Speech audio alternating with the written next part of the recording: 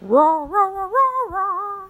This is U.S. Research Software Engineer Stories, coming straight at you from USRSE, the U.S. Research Software Engineer Association. This week on RSE Stories, we're going to give you a little bit different kind of episode. Instead of interviewing an engineer directly, I'm going to be true to the name of this podcast and tell you a story. Why am I doing this? It comes down to selection bias. Think of the kinds of folks that would be able and willing to share their story on a podcast. Now think of the kinds of folks that wouldn't. If you're thinking, the format of the podcast is selecting for more extroverted folks, you got it. If you're introverted or otherwise shy to speak and be recorded, then the format of this podcast alone is really not super inviting. Being more introverted myself, despite what most people probably think, this was really troubling to me. I want all kinds of RSEs to be able to share their stories, whether they're talkative and extroverted or really shy and reserved, or kind of talkative and extroverted for a bit and then they tire out and need time to recharge. So how can we accomplish this? By adding a new interview format. Instead of recording the two of us chatting, I send the RSE a set of questions, they answer them, return the answers, and then using those answers, I write a story. The original questions will always be posted on the site for you to compare alongside the story, so you can see what the RSE said and what fantasy I added alongside it. But you know why this is really great? It means we're going to hear a lot larger variety of stories, and it also means that if you were interested in participating, but perhaps you didn't reach out in the past because talking isn't really your thing, you now have another option. So, without further ado, let's get right into this week's story. The Lab Without a Couch. Once upon a time, there was an engineer named Ross. But he would really prefer if you didn't call him that.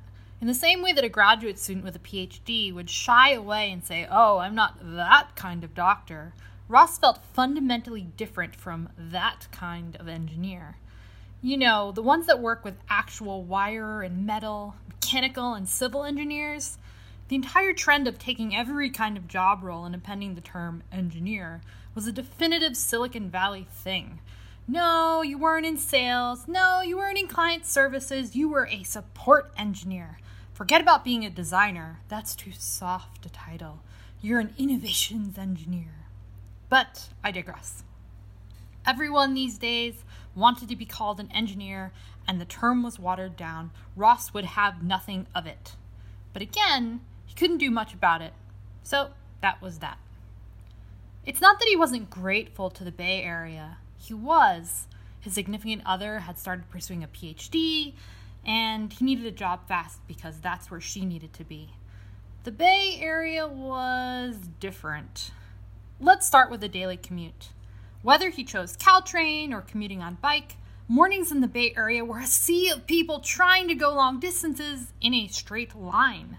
If you were a city person and wanted to start in San Francisco, you needed to go down.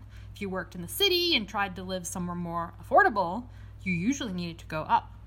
You might go to a coffee shop and they'd put little mint leaves inside the cup, or walk down the main Palo Alto drag and see everything from hummus shops to old school movie theaters. You would undoubtedly be surrounded by whispers of machine learning and self-driving anything.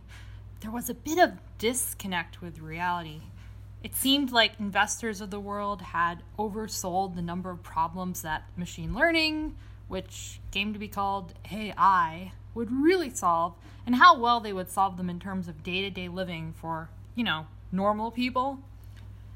At least the street in Palo Alto was fairly clean because there was a lot of poop in San Francisco. And we are not talking about dog poop, folks. He suspected they would eventually build a robot to clean it up, but at least the selection of food was great. But of course, you had to pay the price. Everything seemed expensive and done in excess. His neighbors were always complaining about things he didn't think really mattered. Maybe they didn't have a very deep life perspective. It was like 2008 never happened to people in this part of the world. Ross sometimes felt nostalgic for the past. He studied computer science and graduated from the Evergreen State College in 2011. Geez, is that almost 10 years ago? From there, he tried a few systems admin jobs and then went to contract work, primarily working in Python but dealing with any language necessary. Hello, C# and PHP. Thank you, come again. You are now just bad dreams. Some of the projects were pretty neat. For example, he worked on projects for irrigation districts in West Texas. But ultimately, he wound up working for a small software company in Seattle. So, yeah, Ross came previously from an industry job, and it was miserable. There was always an intense focus on deadlines and deadlines and deadlines, and then as soon as you were done, there was a new one. It was an intolerable treadmill of stress and burnout that would send even the most talented engineers running for the hills after 2 or 3 years. He didn't feel connected to his work. There was something extremely uninspiring about working on a trivial feature for some product that he wasn't passionate about. It's not like he needed to love it, gosh. He just wanted to feel like he was working on something that would be good for the world. He didn't want to work on things that existed solely to make money and not necessarily to make anyone's life better. That's where a research software engineering role surprised him pleasantly. He was browsing his laptop one evening, click, click, and came upon a wealth of positions advertised at Stanford University. It was to work in a psychology lab. Dun, dun, dun. All he could think of was the Stanford prison experiment and wonder what went on in the walls of those buildings. But that's not a fair bias. That was ages ago. Even though the position, or really any position he saw at the university, couldn't offer the same as what an engineer might make in industry, the important thing was that it aligned with what he could do. The requirements were clear, and he decided to give it a shot. Ross walked into the grand door of Jordan Hall early one cool morning. It smelled lovely, just like you'd imagine an old building to smell.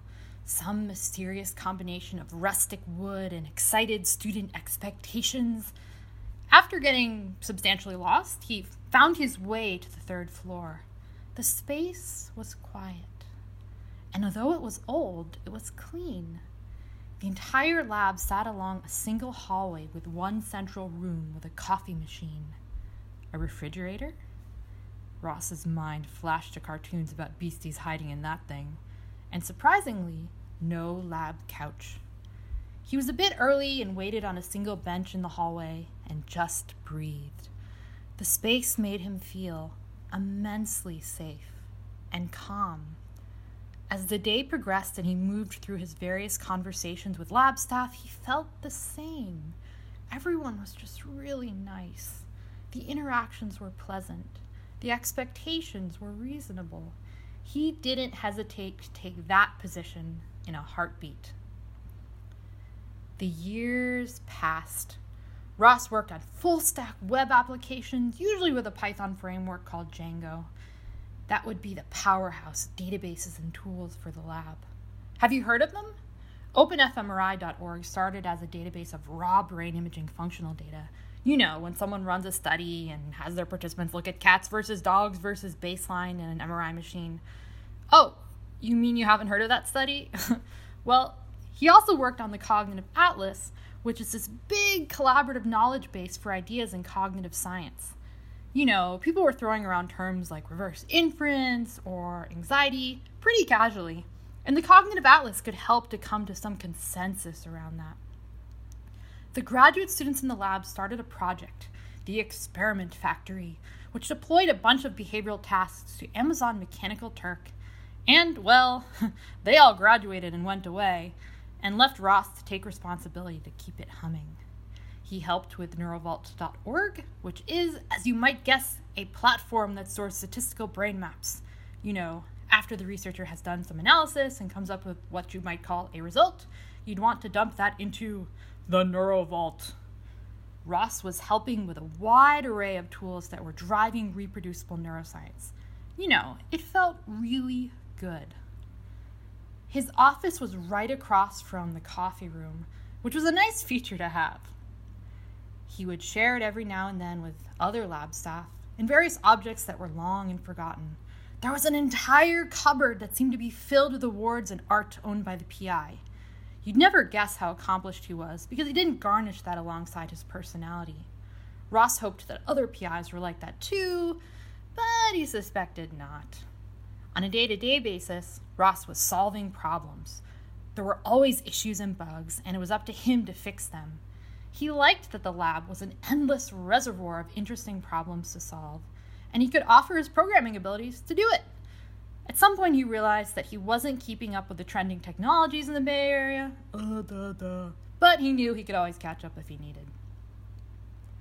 Weeks turned to months, and months to years, and we passed through holiday and department parties, oodles of free food from talks and presentations, and Ross felt quite at home, and the lab was giving. He found himself as a co-author on papers that he helped build the software for.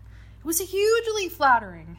And gosh, this one day, Ross got to get an MRI scan to prototype an experiment. Have you ever been in an MRI? It sounds and feels like you're in a spaceship, and then they had a tiny screen showing you stimuli to respond with a little button.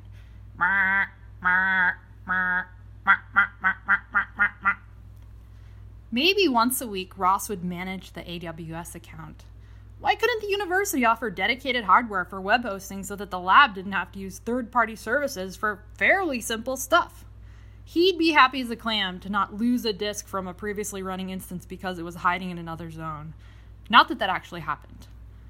To not totally rely on cloud services, he did set up a headless tower in his campus office to use for a variety of tasks. Serving files, running tests, being an office friend. You know, the basics. He thought it was pretty silly that he should have to be in charge of that tower, and even sillier that the only place for it was in his office. But it worked. He did wish that someday this might be different, and that training offered at the university was even close to relevant to what he did on a daily basis. After a few years, given the challenges of getting from, point A to point B in the Bay Area, Ross was given the lovely opportunity to work remotely, and that was pretty badass. Although he was less involved in day-to-day operations, he still found himself in 2 to 3 hour meetings a week and felt connected still. The lab also had other full-time RSCs that were remote, which is really a testament to the housing and cost issues in the Bay Area. Ross had now been there for years. Gosh, had it been 4 years? 5 years? He looked back on his experience so far and felt that same sense of calm that he felt on the first day. It could be best described as freedom and lack of pressure. In fact, Ross has uncovered the ultimate insight that is lost to the allure of nap pods, infinite snacks, and tempting salaries. His quality of life was really good. He was trusted to do his work and free from stress, and that was more important to him than a larger paycheck. He realized that he would never choose to go back to private industry, not if he could help it. Hey, so thanks for listening to the story, The Lab Without a Couch. If you're interested in reading Ross's original answers to the questions, check out our website at us-rsc.org/RSC stories, also with a dash in the middle. You can check out Ross's original answers there, along with finding all the other episodes and different ways to get in touch with us. Thanks, everyone.